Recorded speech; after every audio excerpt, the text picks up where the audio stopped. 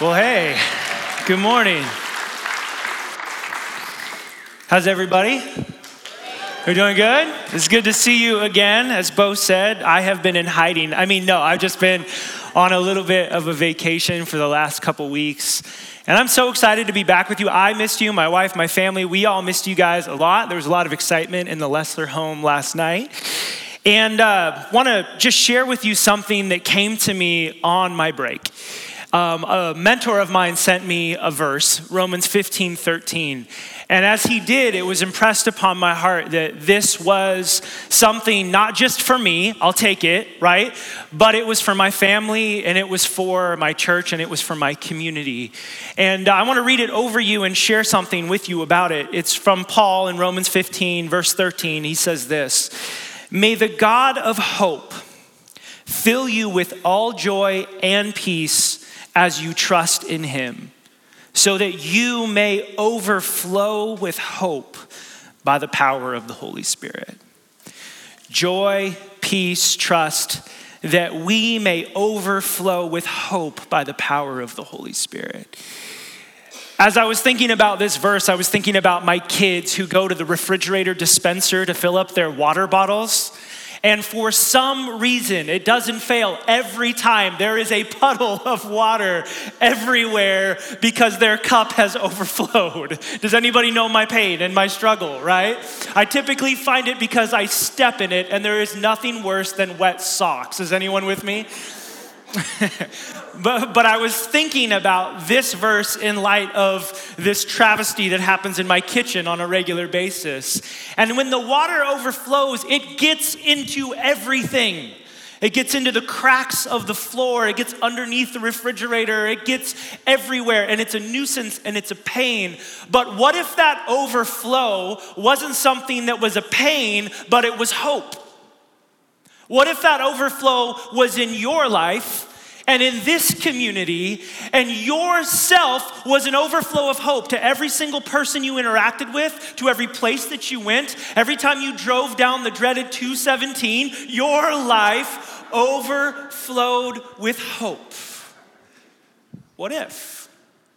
And so it became my prayer, and I started to see a city in desperate need of hope. We will gather today, and there will be maybe 1,500 people in both of the services and people online and all of those things. What if every single one of you, wherever you went and whatever you did, your life was a message of overflowing with hope? Now, hear me on this. It's important to understand, as it was important for me to understand, that my hope isn't in my circumstances. My hope isn't in my resume. My hope isn't in my opportunities or even my preferred future. My hope is in Jesus alone. That can't be shaken, it can't be taken away, and it is good news. Am I right? Yes. Church, we can be a people who overflow with hope, and that is my prayer for you, and that has been my prayer for you. As I was thinking about that, I was listening to a podcast interview with a man by the name of Dr. Lee Warren. Some of you may be familiar with his work. I was just introduced to him. He is a brain surgeon, a neuroscientist, and most importantly, he is a follower of Jesus. He works with people who are experiencing traumatic events. He was an emergency brain surgeon in Iraq during the war. He did something like over 200 emergency brain surgeries there. He experienced and saw a lot of trauma.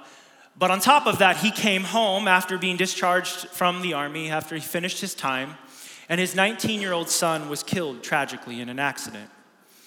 So he isn't just someone who studied these topics and how it works in the brain in a book, but he is someone who had a deeply personal connection with them. And he was asked, how do you even begin to heal after the loss of a child? Now, I personally haven't lost a child. I have come close. I did have to resuscitate mine back to life once. And for those few moments that I held my lifeless child in my arms, I had never experienced such pain. And if this is your story, I am so sorry. May his answer to this question bring you just a little bit of peace. But if you can't relate to his loss, you can relate to loss in general. You all know what it feels like. This is what he says. The answer to the question comes down to this.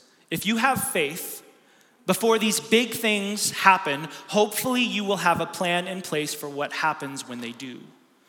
When the worst things happen, if your life is built on something solid underneath it, like everyone, you will crash for a while, you will have doubt and be angry and experience all of the same human emotions that anyone else would. But that floor of faith gives you a place to land, and you don't fall below that. For us, we have had a devastating event, and we did not know what each day would bring. But every day, God would show up in some kind of way in the middle of the storm of it all. Sometimes it would be little ways. Remember, God is near to the brokenhearted. Sometimes it would be a well-timed text from a friend that would give us just a glimmer of hope. Little moments, even in the worst times, after it happened, where we could see the light. And here's the crux of what he said that really got my attention. You have got to have some things in your life that you know are true. Even when trauma makes you feel like nothing you thought was true is, this is what happens in your brain. All of the chemicals are going off to tell you, this isn't true, this isn't true. For us, we needed to hold on to what we know. For us, it is the resurrection. We know we will see our son again.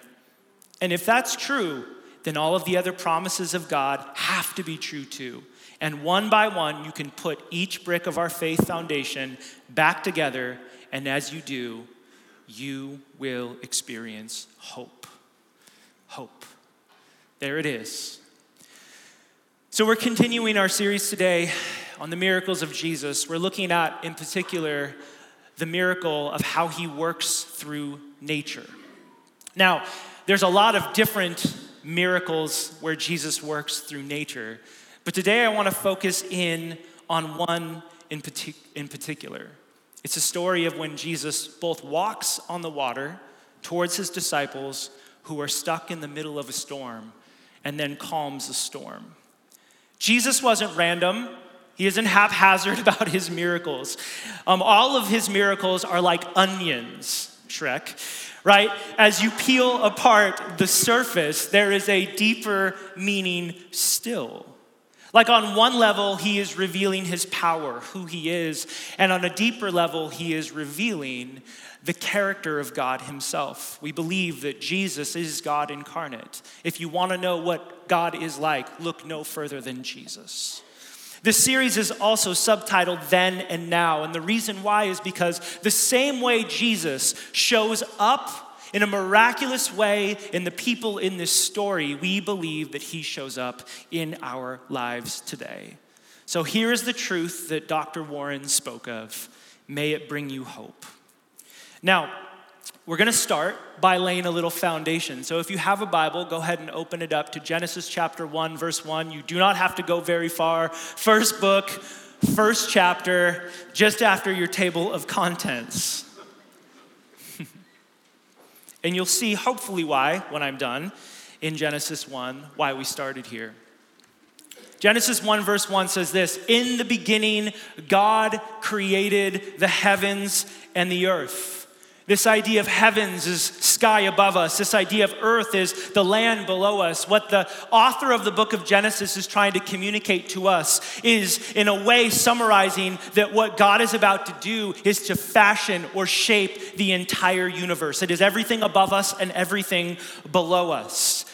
Verse 2, "Now the earth was formless and empty." This is an amazing Hebrew phrase, tohu wabohu. It literally rhymes on purpose. It's to draw your attention to this idea that the world is unordered and it's uninhabited.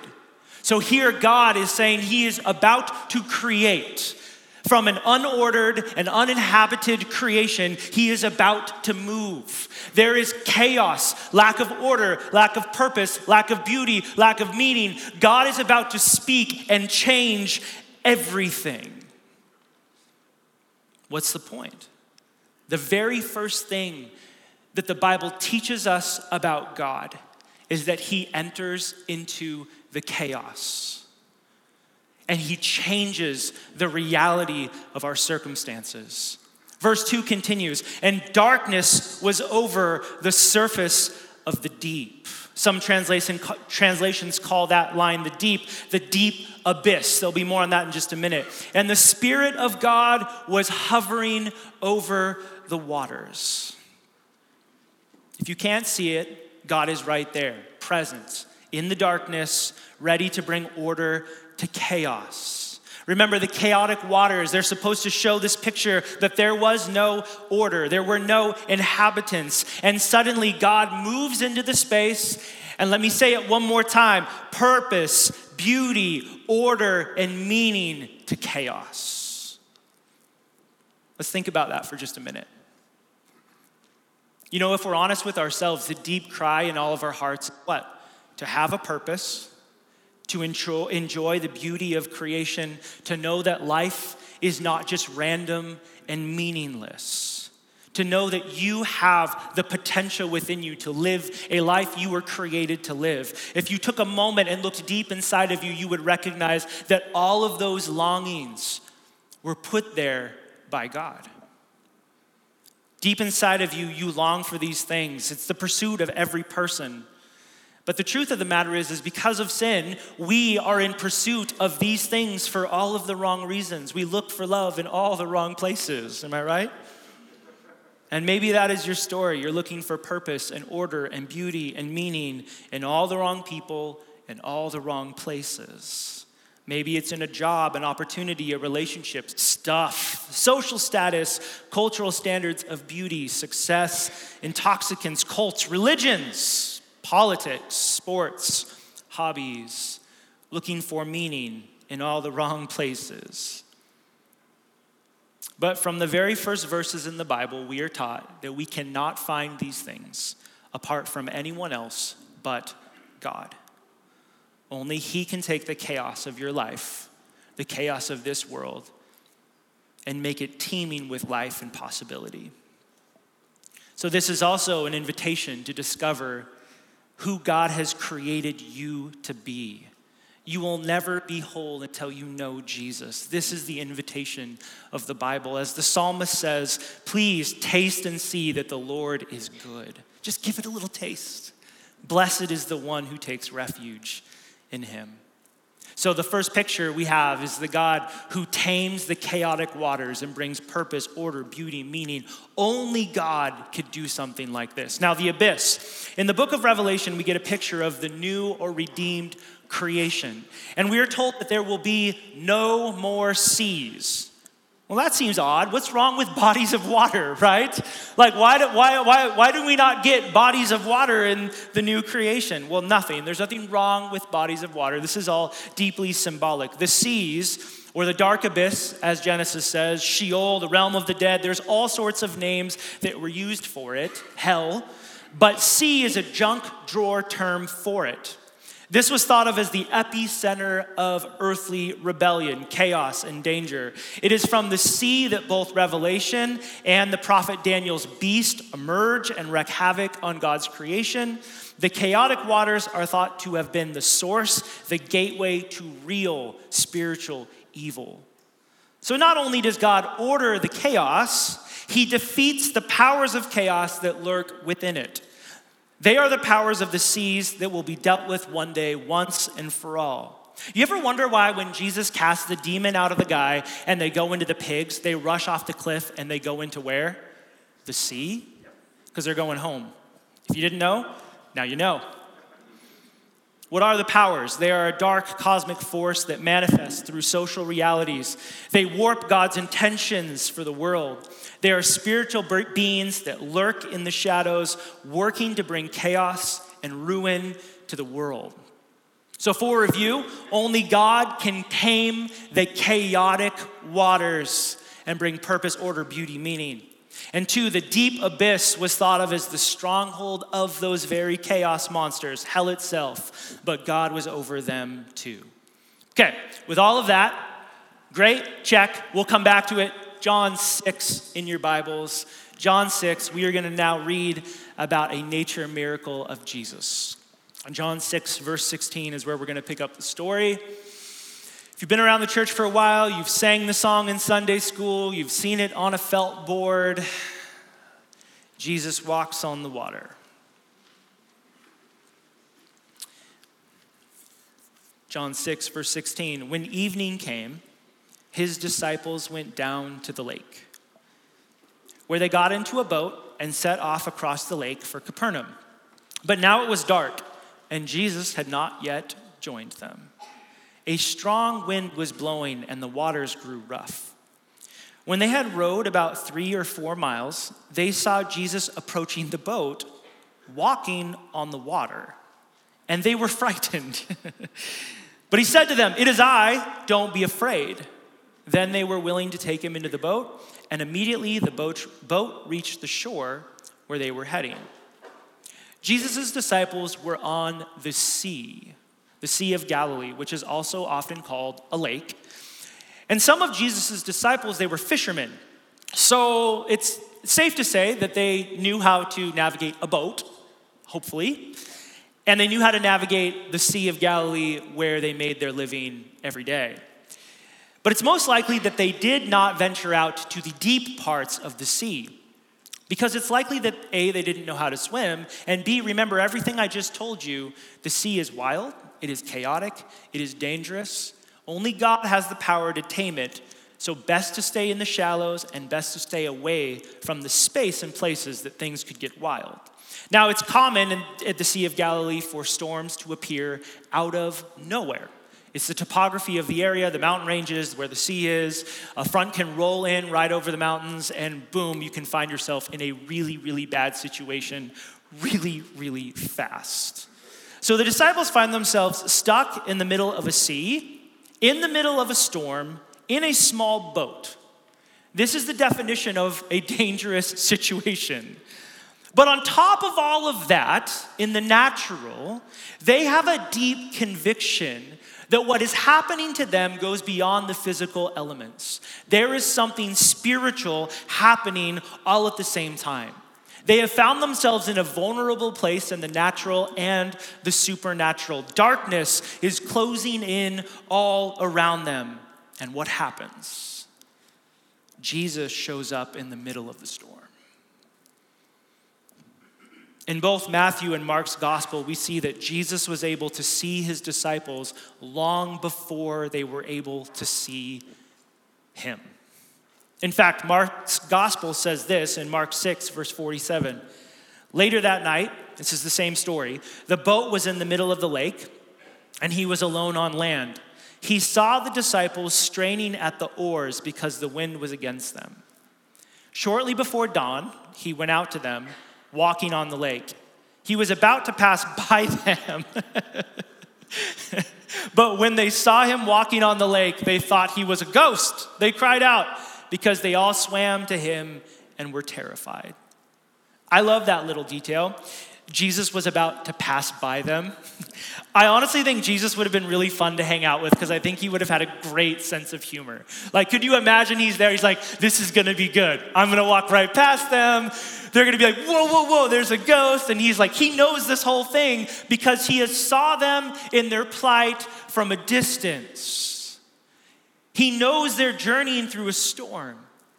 Now, it's not inappropriate to read this story into the storms of your own life, into the difficult seasons that you are facing. As we draw sort of observations and perhaps applications even from this story, substitute the storm in this story for the storms that you are facing. And like I said earlier, this is a then and now thing. As Jesus showed up to them in their storm, may he show up to you in yours. Jesus shows up in their storm, right? And here, get this. Because he saw it before they even knew he was there, Jesus saw the disciples in their need long before the disciples knew he was even there. May that be a word of encouragement for you in your storm. That Jesus sees you and knows your need long before you even know you're in a storm. And what does he do? He moves towards you.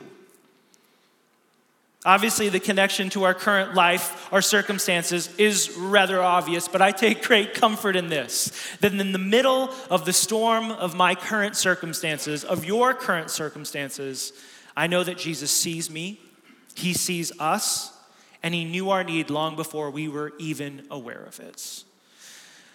See, Jesus is not unaware of what we are facing. And by the way, he is not surprised by it either. But at the same time, he is not unaffected. He is not sitting around wondering, how are they going to handle their storms?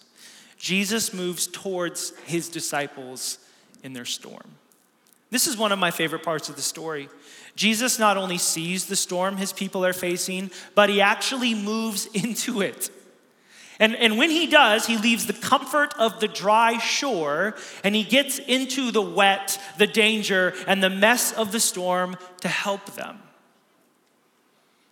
I don't know about you, but if I was Jesus and I was like, ooh, they're in trouble, I don't know if my first inclination would be to go right into the middle of the chaos. It's a good thing he is God and I am not, right? And get this, Jesus' disciples didn't recognize Jesus when he arrived. Jesus shows up in the storm, and what do they think? He's a ghost. Because why? Because people don't walk on water, if you didn't know. Could you imagine seeing someone walk on water? Right, there's a storm. The visibility is already really difficult. The rise and the fall of the waves. And this thing keeps coming closer and closer to you. It's as if like the situation couldn't get any worse. And at first, the help that is moving towards them looks like something that they are deeply afraid of and hoping goes away. Like Jesus' disciples, it can be easy for us not to recognize Jesus when he steps into our circumstances, because he often shows up in ways that we least expect him to. Now, the storm, it caused Jesus' disciples to lose their equilibrium. Remember, these are kind of expert wayfinders, like they know how to navigate a boat. But something has happened to them that has rendered their expertise useless. It's as if their whole resume is now out the window and their boat has become a life raft. They've lost their equilibrium. They've lost their ability to know which way is north, south, east, or west. They are rowing, but they are not going anywhere. In the stormy seasons of life, it's easy to lose our equilibrium as well. Some things that have brought us self-worth, value, comfort, those things get taken away. And what's left? What is the result? Well, for the disciples, the storm gave them clarity on what really mattered in life. Provided an opportunity to, all of those things are now set aside. And what do they have? They have each other, their lives, and Jesus. All of a sudden, the storm provided a moment for them to have clarity on the things that matter most. It's an amazing story. And obviously, its applications to our life, hopefully we can connect the dots. Jesus shows up in the storm, in your storms and in mine. Now, I promise you that the disciples never looked at the sea the same way. Could you imagine? Most of Jesus' ministry happened in and around the same place. And so day after day, both as they were following Jesus up until his death and then after in the resurrection and as the birth of the church, the Sea of Galilee would be there. This beautiful and serene place, also this place of deep pain and chaos of their life. They would remember that Jesus stepped in like only the Creator God could. What once to them represented fear would be turned upside down, because the same God who tamed the chaos of creation has arrived in the person of Jesus, and he tames their chaos too. Now get this, the sea was once thought to be a natural wall, because you had the Gentile region over there and the Jewish region over here. And it was this idea that this sea was almost like a God-given part of nature to separate clean from unclean. Walls are to keep people away. Jesus uses it as a bridge. He doesn't go around it. He doesn't reinforce the message, keep them over there and us over here. He walks on top of it. Just another way that he takes the season of chaos and storm in their life and he turns it upside down. What would they think now when they saw the sea? The thing that once represented death now is life. It's been redeemed. All the powers of chaos and destruction in the world did everything they could to do their absolute worst to Jesus. They colluded together to destroy him.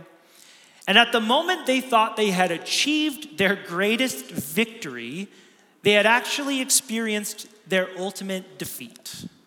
In the words of Paul in 1 Corinthians 2, none of the rulers of this age understood it, for if they had, they would not have crucified the Lord of glory. If death is the greatest weapon of the power of darkness, how do you overcome it? By life. Not even death could hold Jesus down. On the third day, he proved his power over death. Paul rejoices in this truth, and he says this, death has been swallowed up in victory. Where, O death, is your victory? Where, O death, is your sting? The sting of death is sin, and the power of sin is the law. But thanks be to God, he gives us victory through the Lord Jesus Christ. Therefore, my dear brothers and sisters, stand firm. Let nothing move you.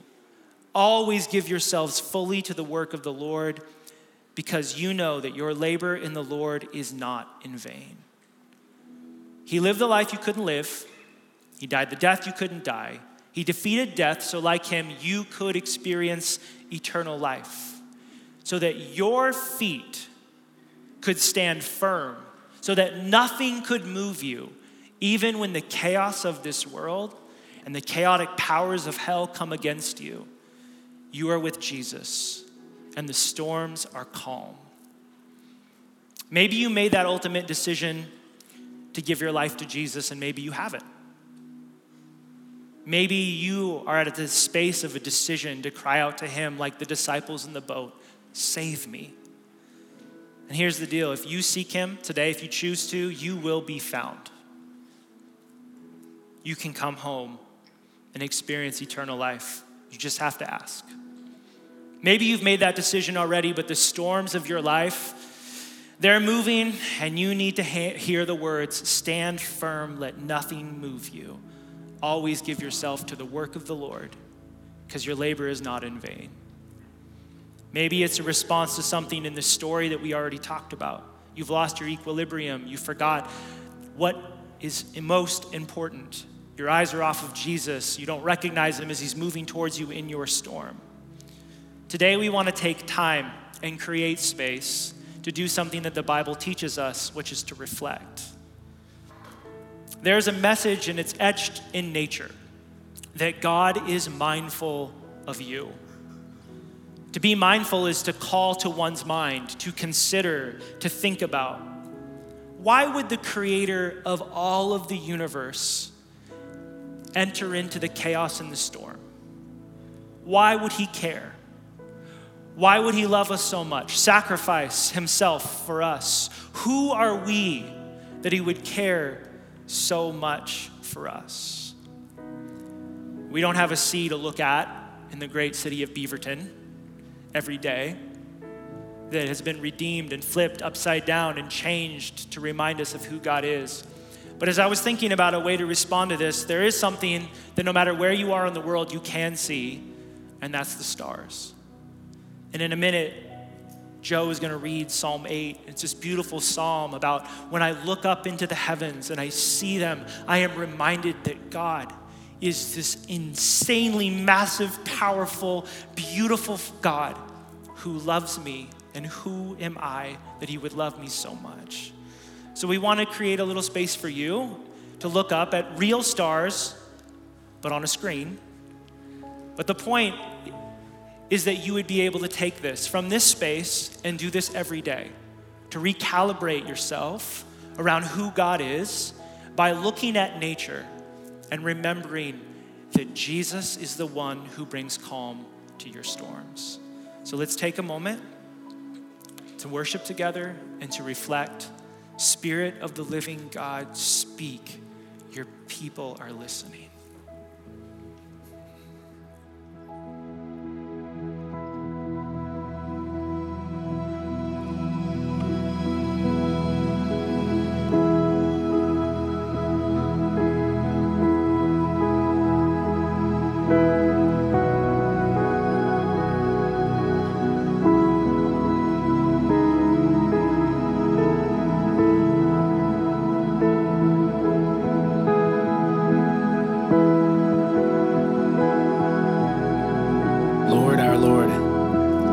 majestic is your name in all of the earth.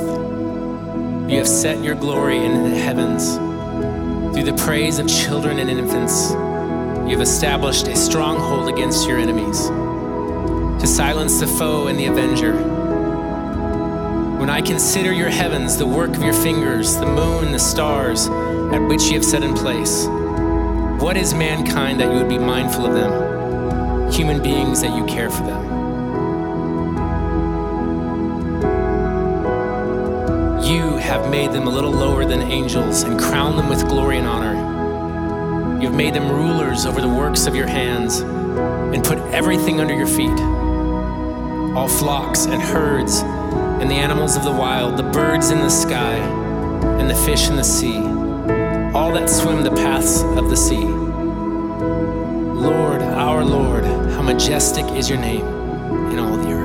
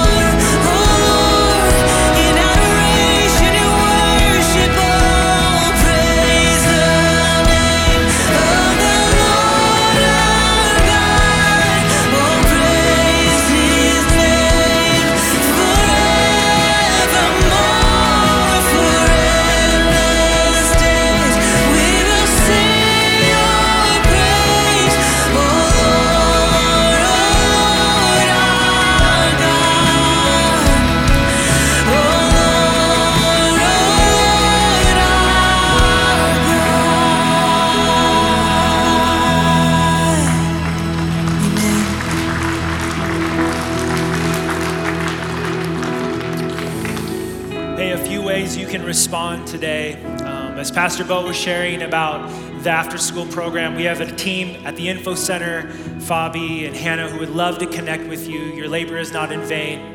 No matter what storm you are going through, enter in with other people. There's going to be some people up here, our elders, who would love to pray with you. If you need prayer for anything whatsoever, you can come up here and pray. We have communion elements available on both sides.